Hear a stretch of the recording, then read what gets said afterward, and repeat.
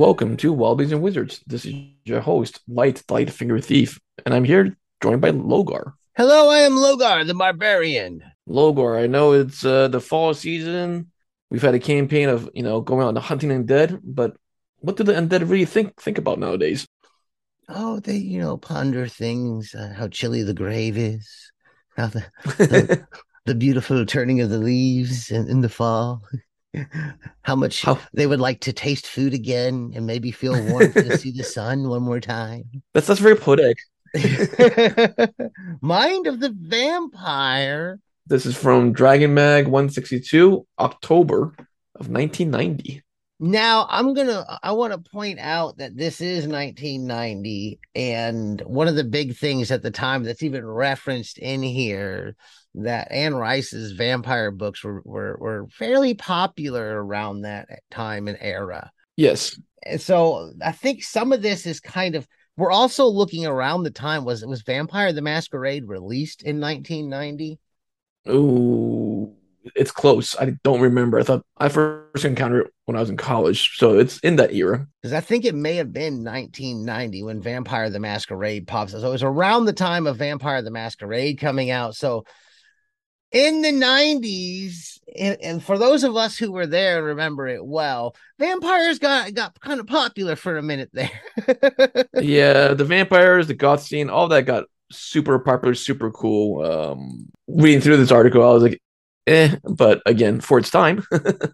So they talk about like what? They talk about the mind of the undead a little bit, right? They talk about ghosts, liches, and vampires.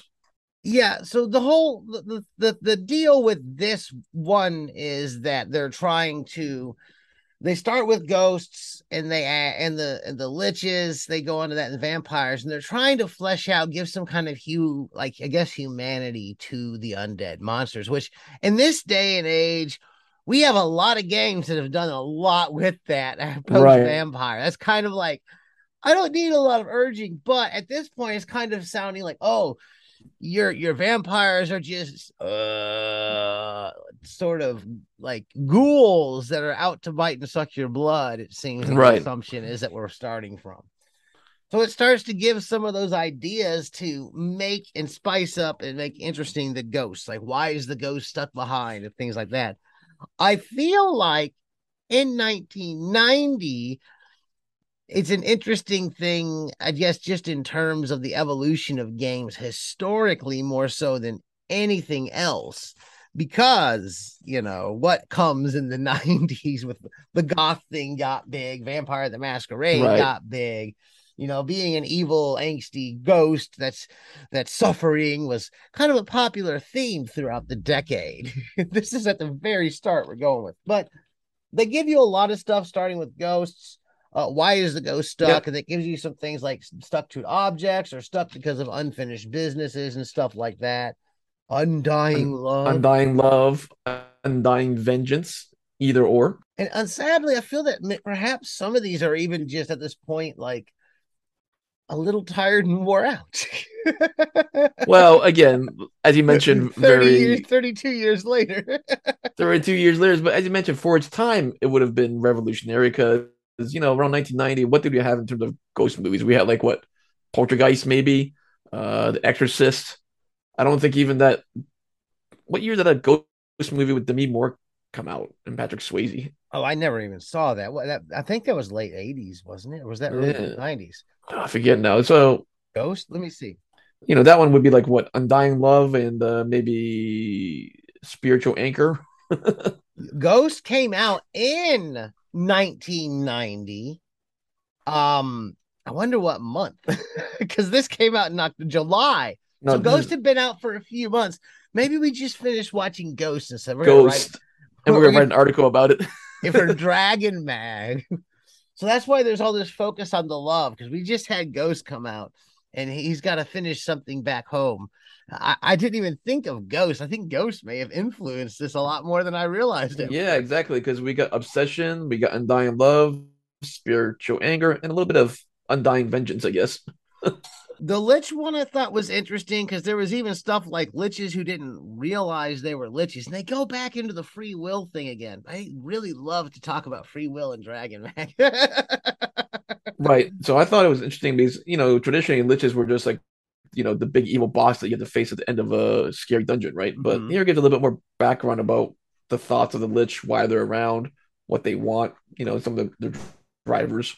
And also, at some point in time, it kind of challenged or questioned alignment systems, saying that evil is just kind of disregard for life, and they're not. I think that may have been in regards to the vampires themselves was when they were talking about that. So the categorization of evil being like, oh, you just got to eat folks, and kind of they like, and they kind of gave some, I guess, pushback to evil being all that bad. Well, It like you seems they were said, going for. during this period when we got Vampire the Masquerade coming out, people were wanting to be vampires. I mean, some of us still do, I guess. So Am I evil? Blah. yeah, exactly. It's like vampirism is fun. I mean, it's that's one of the subheaders in this article. I'm like, okay, well, maybe people do want to become the vampire. Who wants to live forever? Didn't we have like an ongoing thread earlier about you were asking for something like classic gothic bands and songs? Oh yeah, some of the earlier dark wavers I had been making this playlist of probably new wave, post punk, dark wave era stuff mostly. Some stuff that I felt fit in there. A lot of Depeche Mode, psychedelic first. Howard Devoto, is it DeVito? Devoto? How is it? I don't remember. So I'm just trying to think. If we were playing Peter Ravenloft, then Murphy. yeah, Peter Murphy. We were playing If we were playing Ravenloft, who would be the band in the background? Would it so in be Bauhaus 1990. and Peter Murphy? Yeah, in 1990, this playlist would probably like 80% of it would have been the background for the Ravenloft campaign. Exactly. There's a little Cure in there. Yeah, gotta have some Cure, of course. I think of this, there's, I guess, like it gives you some basics, like it like the lich one's the most interesting to me because we haven't seen a lot. I haven't seen as much done with liches as I have with ghosts and vampires. Like Yes, agree. you got Wraith the Oblivion and Vampire the Masquerade, Vampire the Dark Ages, Vampire the, what was the other one? Vampire the, I think there's another. There's all kinds of different variants. But then the liches, some of the interesting things was, like I said earlier, kind of alluded to, is the accidental lich, not knowing that, Right. not knowing or realizing when they actually died, or having a realization that they were no longer alive. It does play into some of those more gothier themes, like, oh, this distress of learning that you had died some while ago and we're still going on. And then they also had the lonely lich, which I don't think they called it that, who's the lich No, who's they called it the was it the Ars Long was it Ars Longa or something else? trying to live amongst society and amongst the living, that suggested making some kind of spell to conceal the fact that they were dead and rotting or something along those lines. So we get the lonely lich and the, I'm guessing they're wearing a lot of makeup and stuff, probably if they're trying to blend in. well, it suggested, it didn't even give a spell. It just kind of suggested, since the liches live so long, that they would be able to perhaps create a spell to make them appear living and conceal themselves as undead to others amongst the society that they're in. That's the liches in society. Why would they choose to do this, though? Perhaps some liches are simply lonely. They don't feel the distancing effect from mortals that immortality usually brings with it. And I'm sure, like, there's always this whole thing about how lonely immortality is, that people talk about. Right. I mean, I hear that, but I mean, I wouldn't complain if I was immortal. I'm just saying. I'm sure I could make a new friend. Yeah, very, very true. And then the vampire one, like, and the vampirism. Let's see where the good vampires. So, like, can a vampire be good? Not according to the monsters companions, but they're like, oh, they kind of like try to bring that in there. I can't say so. Like, I think that at this point, the ghost in the lich section is more interesting, because at this point we've done so much with vampires. Like, you got vampire clans coming in from whatever. You've got different sort. Like, how many times have we seen now the vampire that chooses to drink the blood of something else, or has Yep, invented a fake blood to drink so that it doesn't have to prey on humans, that it's sad and immortal and wants to love and things like yep. that.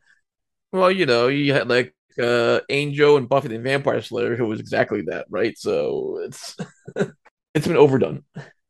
Have you seen the new Interview with the Vampire series that's out? No, is there a new one out? Yeah, it's a TV series and it's interesting. I've been watching it. So which service is it on? It's on AMC Plus. It's on AMC. And I think it's really well done. There's some elements about it that I say is far superior to previous versions that have come out, in my personal opinion. It's different from the book from what I recall, but it's probably been 25, 30 years. I read the Interview with the Vampire, the first one, and started the second one, but never finished it because I didn't care for the was that the one where Lestat became a rock star? Yeah, Yeah, I did not care for that book. I was like, all right, I'm done now. I put it up. yeah. But I appreciate the new series. What's interesting is the interview happening again in 2022, like post COVID, like COVID pandemic, and I think there's someplace like Dubai, and he meets Louis, and he's retelling the story at it like 40, 50 years later to the fellow he told it to originally. So it's a retelling of Interview of the Vampire from today with more today's sensibilities, because it was originally him telling his story to a journalist. He's like, well, there's inconsistencies in this story. He's like, of course. So they discuss the inconsistencies. So it's interesting like that. I don't know. That was just kind of a side thing. We're talking about vampires in my mind with it because I have been watching it. And with Halloween coming up, why not? It's vampire time. I actually Yeah, just why watched. not? We just watched Dracula the other night. Bela Lugosi's dead Dracula. Uh, The classic one. yep, undead, undead, undead. So if you're not familiar with the song Bela Lugosi's dead, it is Freebird for goths. As the internet would. Exactly. It's like you should be, and if you don't, you should go look it up right now. It is Freebird. I saw that on the internet and I thought that was silly when they said it was Freebird for goths. Yeah, but it is though. I mean, that's the classic, first goth song. Yeah, they used to always play it in the goth clubs back in the 90s when you'd go up there and dancing around. It's always there. Right. Right before Misfit, they'd usually do like two Misfit songs in a row too. Usually one of them was Halloween. They'd never play Hate Breeders or what was the one that I always wanted to play? Attitude. Anyways, I'm gonna way sidetrack. Let's get back to Liches and the Undead, the mind of the vampire. So essentially, it's one of the longer ones in here, and I felt like we had way more to cover in here when I was reading it. Well, I mean, the thing was, the vampires is like you said, overdone by modern era. Yeah, So Lich is interesting, and then the ghost one, like we just said, it seems like they're influenced by the Ghost movie, and the themes are very similar to, well, again, yeah. I what we've didn't seen in pick up modern on the age. movie. So The other thing is too, it kind of reminds me of Supernatural a bit, where it talks about the supernatural anchors for the ghosts, having an object that anchors them here to this world and whatnot. Destroying the anchor permanently destroys the ghost. so what would your spiritual anchor be? Would it be your D20 dice? It would probably be a book. It would be a book somewhere, some coveted book of mine. I don't know which book. It would probably be the entire library. Please don't burn down my library. Just let me haunt the place and flip through the Just let pages me at night. hunt and read. Exactly. Read the book at night.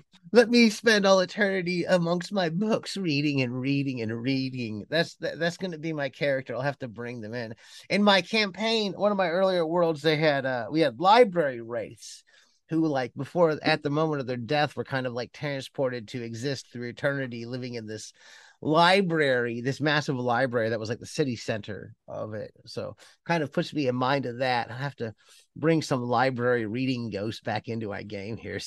They're attached to the books.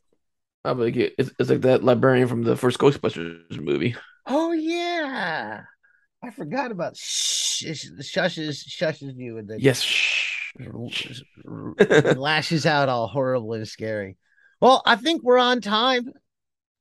If you've enjoyed what you've heard here today, give us a positive review wherever you're listening. You can find us on Facebook, search Wobblies and Wizards. Wobbliesandwizards.com is our blog. I'm on Twitter at LogarHaleCrom. We're on Patreon. We can really use support. Patreon.com/Wobblies and Wizards. And as always, keep those dice rolling. Watch out for the ghosts. They might be rolling your dice too.